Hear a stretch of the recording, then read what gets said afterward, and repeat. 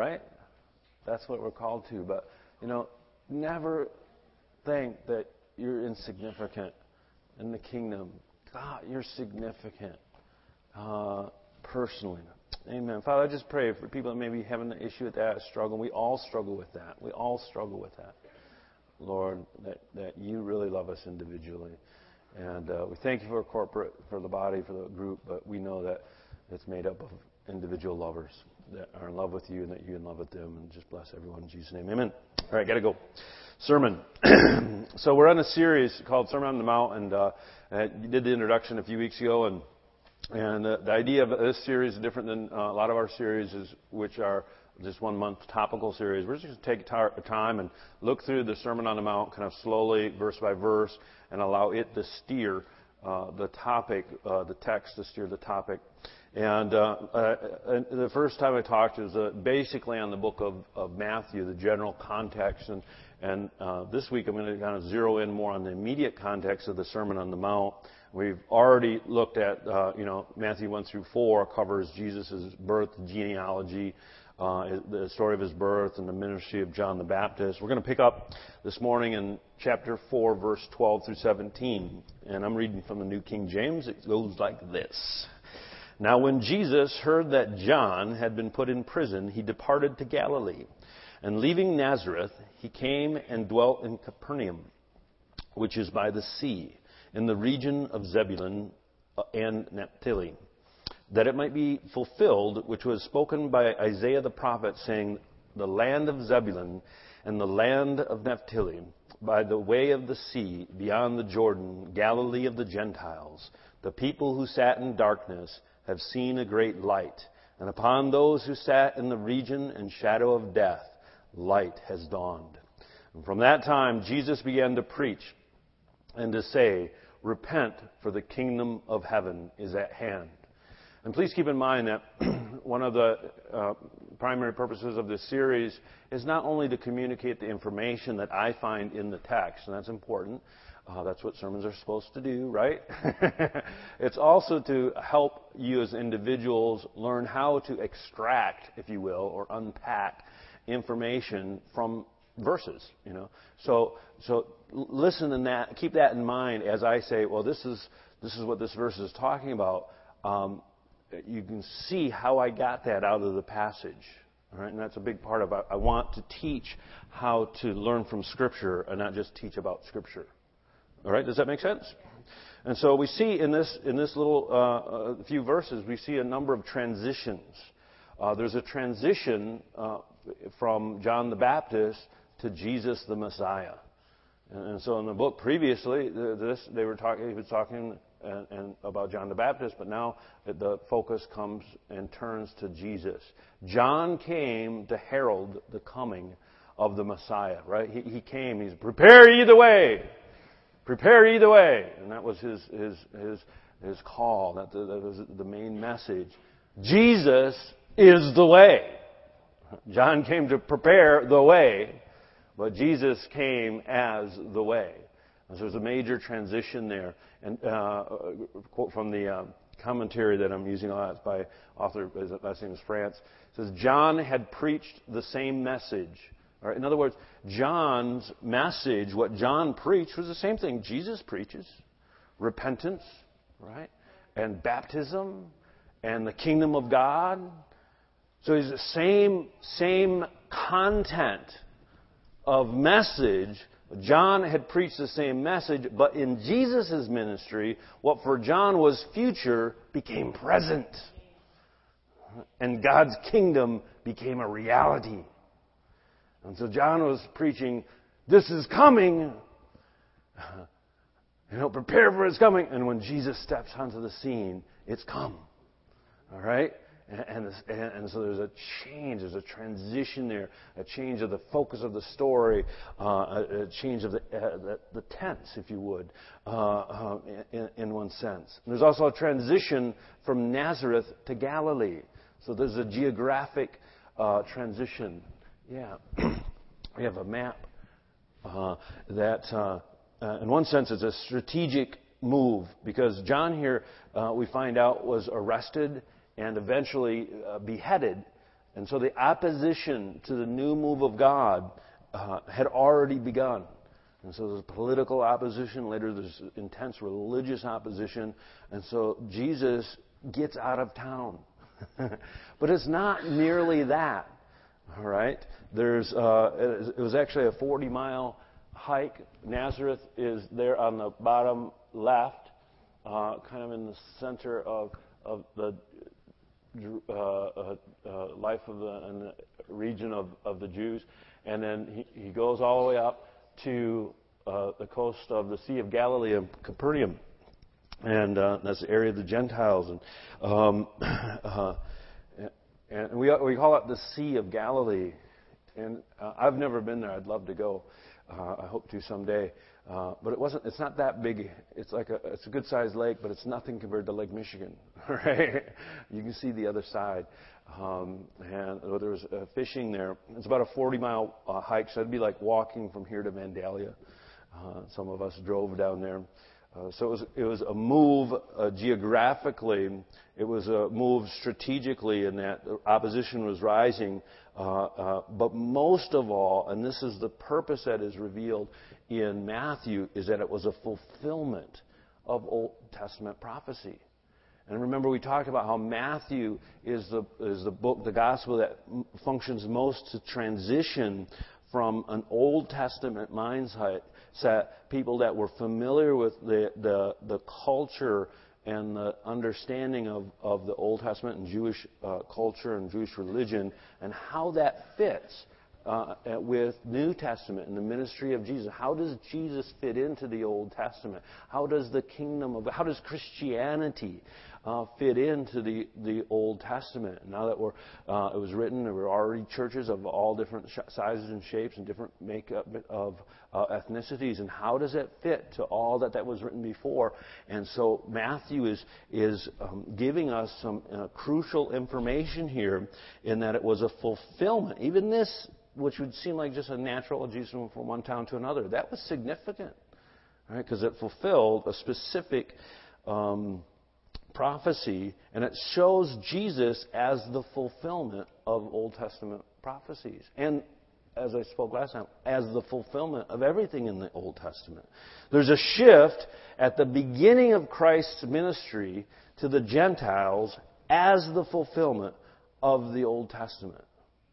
All right? Not a departure from God's plan, as some people teach. And so there's a branch of theology that teaches that Jesus, that the whole deal with the Gentiles came after Israel rejected Jesus. All right? And some of you may know what I'm talking about. Some of you may not know what I'm talking about. But sometimes the Scripture sheds incredible light on the commentaries. Because right here we have, at the beginning of Jesus' ministry, not the end, but at the beginning, Jesus moving from a very Jewish world to an area that the Jews didn't even consider Jewish. Not in contradiction to the Old Testament, but according to Matthew, this is what the Old Testament prophesied. This is the fulfillment. This is Jesus stepping into his role as the Messiah, going first. This is right at the beginning. Jesus' public ministry is just now beginning. And where does he begin it? He begins it with the Gentile, in the area of the Gentiles.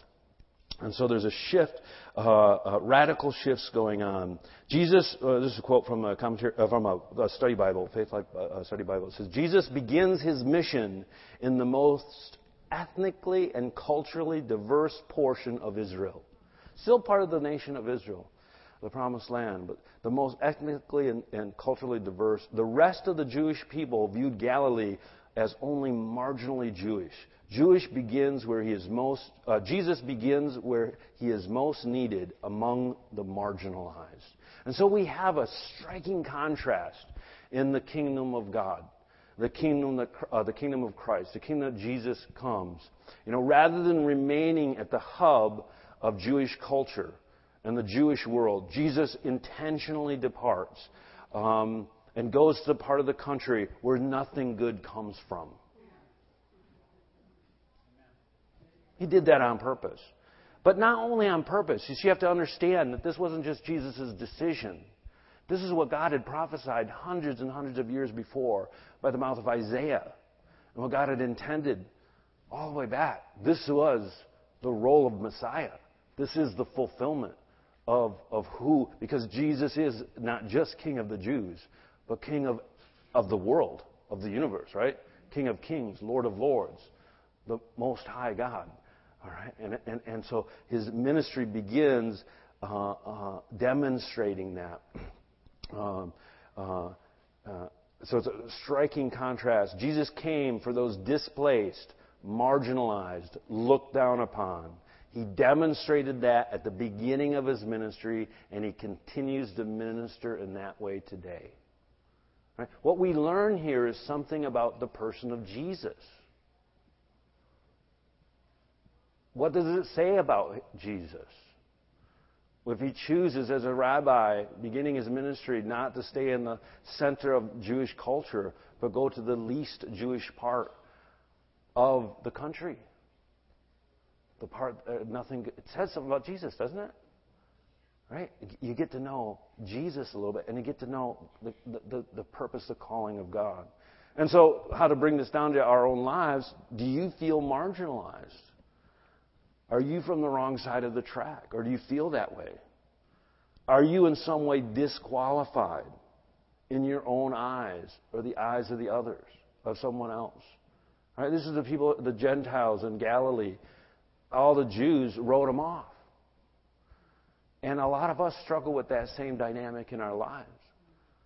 You know, we don't qualify. We don't have the right history or background or education. We're not tall enough, pretty enough, smart enough. You know. And we think that disqualifies us because it disqualifies us in the world. But that doesn't disqualify you from the things of God or Jesus. In fact, it puts a big target right on you. Right? Because Jesus says, oh, that's the kind I'm looking for. Amen? It makes you his target. There's a transition from Jesus' private life to public ministry. In verse 17 it says, from that time Jesus began to preach and to say, repent, for the kingdom of heaven is at hand. And so, previously we kind of saw some of the background, if you will, of Jesus' private life. But here there's a major shift, and now it's presenting Jesus' public ministry. And a simple outline, a very simplified outline, but I like it because it's simple. In the book of Matthew is that chapters 1 through 4, 16, is about the person of Jesus. Kind of introduces who he is, where he came from. Matthew 4, 17 through 16 comprises the proclamations of Jesus. So all of his teaching, and the Sermon on the Mount is just the beginning of that.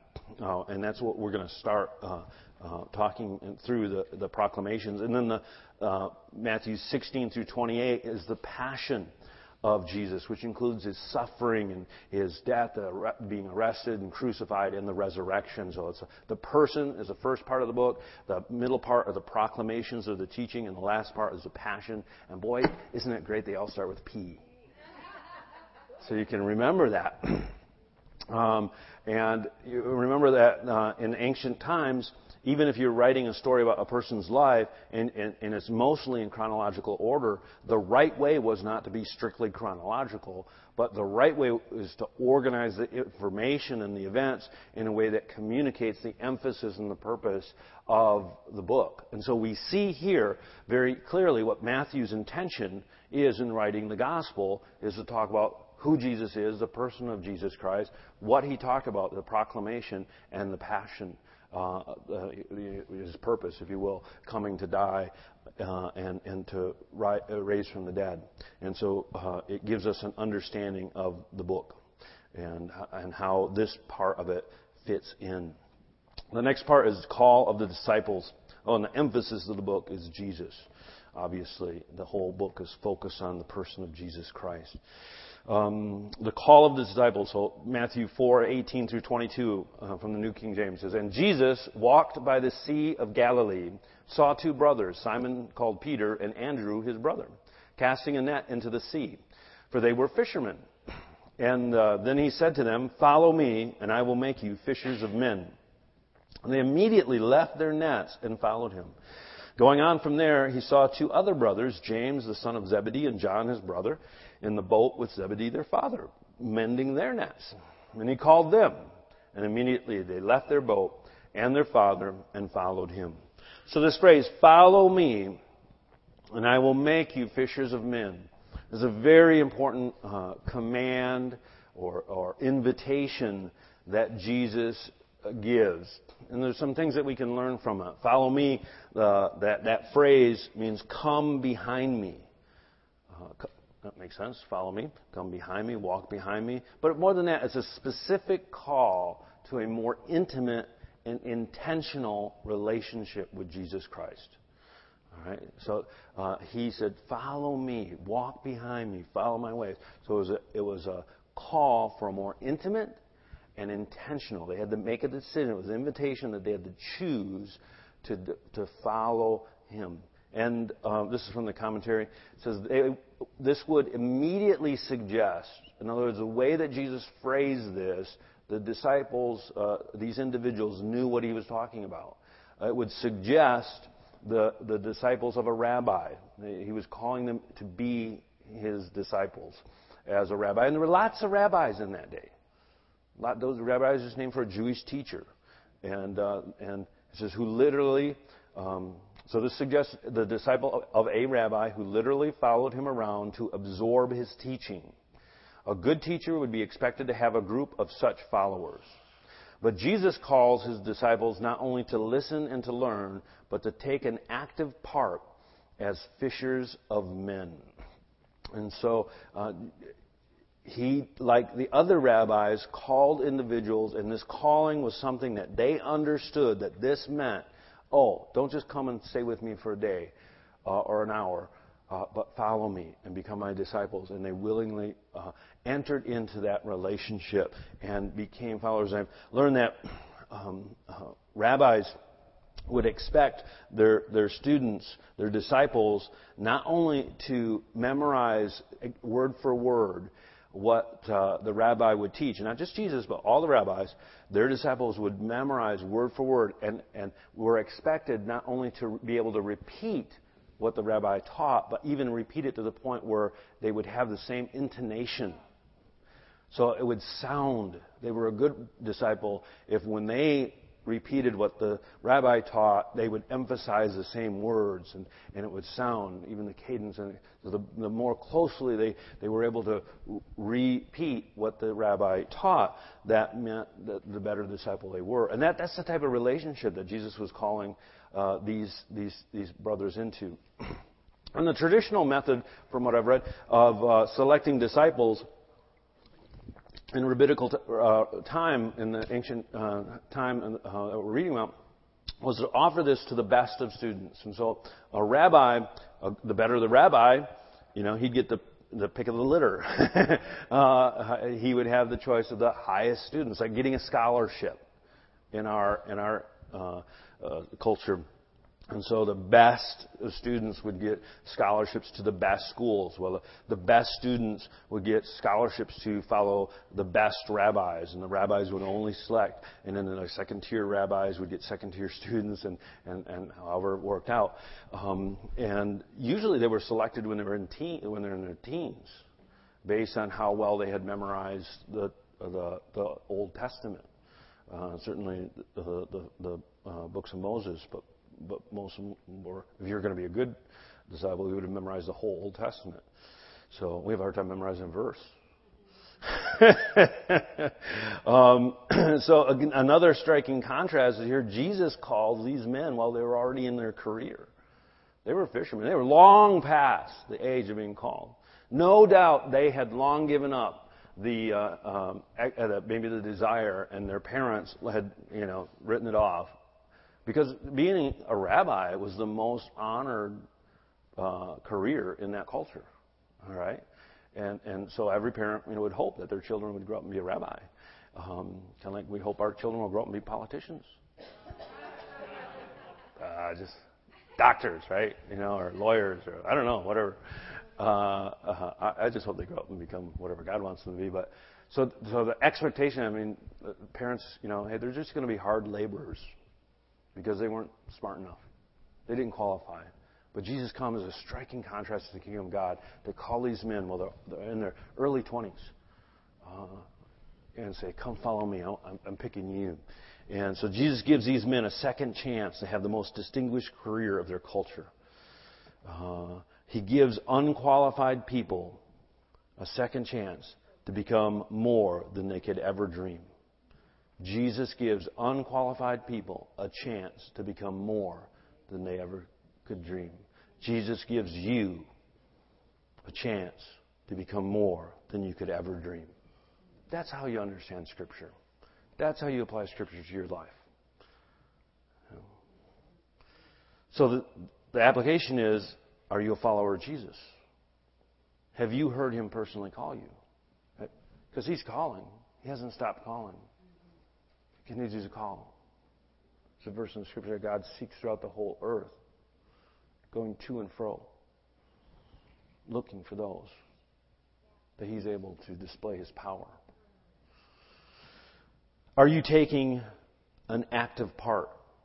See, Jesus didn't call them just to absorb His teaching, and they did absorb His teaching. And Jesus called them to something else. They called them to become fishers of men. So the way He discipled was a little different, in that they just didn't sit and listen to His teaching. They sat and listened to His teaching, and then He told them to go do it. Right? Become an active part. Have you heard His teaching? Are you active? And there wasn't a big delay there. It's not like they became Him, and then they grew up, and then they went to college, and then they got their career, and then eventually they actually did something. No. Before they even they didn't understand anything. He had them going out and do stuff. Because that's what it means to be a disciple. Have you taken an active part? And if so, what is it? What's your story? These men encountered Jesus Christ, heard this, and they were at work, and it happened, and they had to make a decision and change their life and then start doing stuff, and so they had a story to tell. Right? And we're reading that story right now, aren't we? And from reading that story of what happened to those people, that's called the good news. That's called the gospel. And it's been changing people's lives for thousands of years. Okay, guess what? You're invited into the same thing. See, because when you tell your story of how you heard Jesus' call and responded by becoming an active participant, when you tell your story to someone else, that's the gospel. That's the gospel. So it's the gospel when we tell Peter and Andrew's story and James and John's story. But the intention of that is so that you know how to tell the story to your neighbor of how, I was called, and now I'm doing this, and it's changed my life. And then just like us hearing their story makes us go, wow, that's great. God can do that. God can give people a second chance to be something more than they could ever dream. Someone sees that in your life, that makes the gospel real and relevant for today. Right? So are you doing it? Good. Tell the people about it. All right? Become a fisher of men. Discipleship is community. Jesus didn't just call Peter. Say, Peter, I got to teach you something. Come over to my house. We're going to go through a Bible study. And 5 or 6 years from now, maybe we'll invite somebody else. Right from the beginning, he called Peter and his brother Andrew because they needed to balance each other out. And then they immediately went and called James and John. So you see them calling them 2 by 2 and forming into a group. Just like these disciples, our relationship with Jesus is personal but not private. Say it's personal, but not private. And I've said this before. This is a big theme. I think it's a cultural issue that is at the top of the list in our day. Is the understanding of this that our faith, our religion needs to be personal, but not private. And the whole world, the system is geared to make you keep your religion private. But private religion is just dangerous. Private religion that is not based in community is just as prone to corruption as public religion that has no personal relationship. Okay, so it's really easy to look at someone that's practicing a public religion that doesn't have a personal relationship with God and say, oh, they're a hypocrite. It's easy to point that finger and to say that they're violating, it's just a show. They just go to church as a show. They don't live it in their real life. Or, la-di-di-da, hear some big name minister and they're practicing some horrible lifestyle or sin. And you go, oh, that's a public religion. They didn't have it in their personal life. But it's just as dangerous to have a private religion that's not lived publicly. All right? It's just as prone to corruption.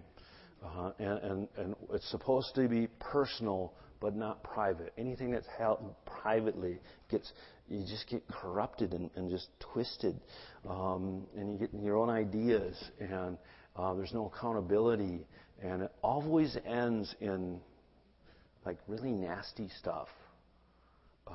So think about that for a while. God called the disciples from the beginning into community. And we see three important aspects of kingdom culture from just one little passage. There's a personal call. He actually said something to Peter and Andrew. Hey, Peter, Andrew. I went down.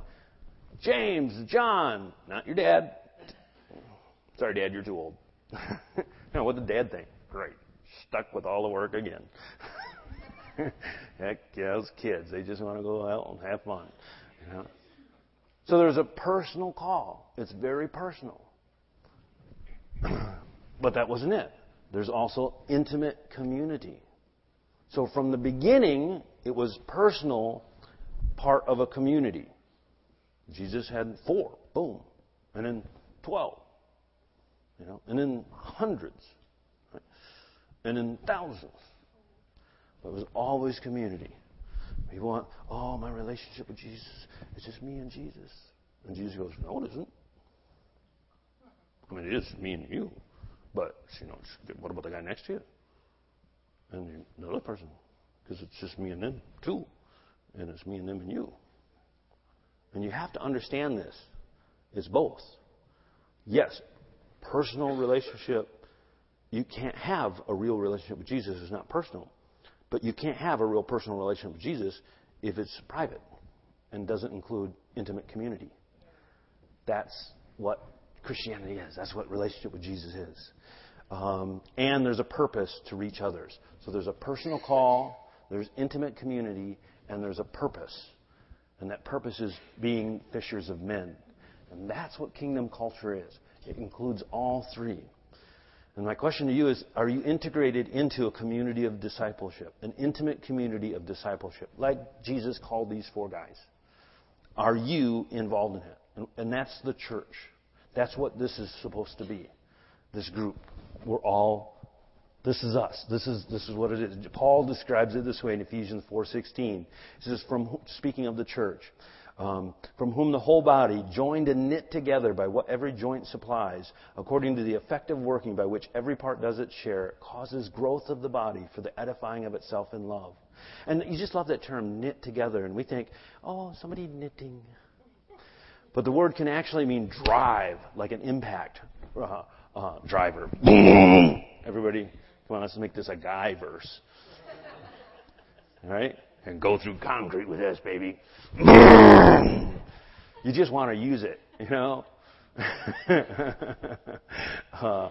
so drive together. And by what every joint, it says to drive together, that is to unite in association or affection. Are you in a relationship with other believers that drives you? And knits you, intertwines together in a relationship with Christ. And the image is of a joint, every joint where 2 bones come together, and like my tibia and fibia, is that right? Down here.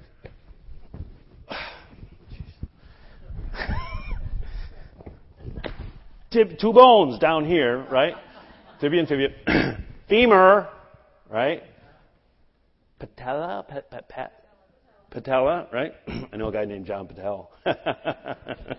Hey, John, if you're listening. Right? And so the impact. Now, so if I jump like this, how much pounds have just transferred between my femur and my tibia and fibia of weight, right? I got to tell you my weight. Somebody's mentioned. I know it's hundreds and hundreds. Every time you strike when you're running, right? And all that weight. And so it's driving together. And that's church. That's James and John. And Peter and John. And John saying he loves me the best. And when I write my book, that's what I'm going to say. But I'm not going to use my name because I'm humble.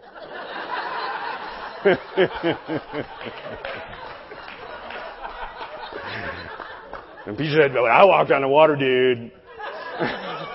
And John said, yeah, but you sank. Right? Grinding together. How many have joint pain? Come on, people. All the young people. Like, I used to go up steps. I never could figure out why people would go up steps one step at a time. Because I'd go 2 or 3 at a time. Boom, boom, boom. Like, geez, those people are slow. Now I know. It's like, wow. Wow. Praise God. It's like, steps haven't changed. Yeah. Joint pain. You know what the best medicine for joint pain is? Vicodin. No. That was a joke. I'm sorry. I didn't mean to say that. Please forgive me. You don't know how. Okay. Thank you. Focus. The best medicine for joint pain? Exercise. Exercise. Exercise. Exercise. Go to the gym. Ride the bicycle. Walk. Whatever you got to do. And I'm telling you, it's amazing. When I miss a few weeks of exercise, my joints hurt. But if I exercise every day, man, they just feel good. I'm good. And so, you got pain in the relationship with other people, you need to exercise. You don't need to get away. You need to get involved. Because it's in the working together of those joints that the things get resolved. All right? And that's church. That's discipleship. That's living life with Jesus. And he starts out with that. With 2 sets of brothers. Can you imagine what that really looked like? And they were in their 20s, so they all thought they knew what they were talking about, and they didn't know anything. They're all knuckleheads. And Jesus loved them. All right. Is your purpose as clear as the purpose Jesus gave these first disciples? To love, to live in that intimate community, right? It's to love, to live in love, to love one another. By this they'll know you're my disciples, when you love one another. So they call them right from the beginning. We're going to all live together, guys. And, Peter's like, what do you mean by that? Sorry. I'm losing it. They lived and, walked day in, day out in a community of faith. They loved one another. They demonstrated it, and it attracted all kinds of people. They were like, wow, what is the deal with this Jesus? They learned. They absorbed Jesus' teaching and his lifestyle. And then they led. Right? They were fishers of men right from the get-go. Jesus said, come on, help me. We got a job to do. We got to reach these multitudes. And I said, after I actually wrote the notes, actually yesterday when I read through them, I was like, oh, juice. That's our mission statement. That's the shortened version of New Day's mission is loving, learning, and leading. And then finally in verse 22, it says, immediately they left their boat and their father and followed him. And the ready response, this is a quote from the commentary, the ready response of the fishermen here in verse 22 indicates the authority of Jesus' summons. It was not their first meeting. They actually, if you read John 1:35 and Luke 5:3, you'll see that the disciples had heard Jesus and had interactions with him before this call. But it was the first time Jesus had demanded their literally leaving home to join him in his itinerant ministry. It did not involve disposing of home and property or of severing of family ties, but it would bring a complete disruption of their normal way of life. And so have you experienced a complete disruption of your normal way of life? All right? They were at work. They had a career. They had a job to get done. Excuse me, teacher. What about these fish? What about that and the nets? You got to leave those. Well, you don't have to do. But I'm leaving. So you can stay in your life, or you can follow me. But you can't do both. That's a complete disruption. And so have you had a complete disruption? And if you haven't, you probably haven't really met Jesus. It's like this song we sang this morning. Wasn't it worship intense? I have learned that God is unrelenting in a good way. He won't give up until He has your whole heart. But when you understand who you're being called, and it doesn't mean that you'll change jobs like these guys did, but it may mean you'll change how you do your job or why you do your job. Are you willing to allow Jesus to completely disrupt your life? Do you believe Jesus enough, like Peter and Andrew, James and John, to leave what you thought was your life for a new life? Like the disciples, this is your chance, your opportunity to be personally trained in a close-knit community to become agents of transformation that will change the world. God bless you.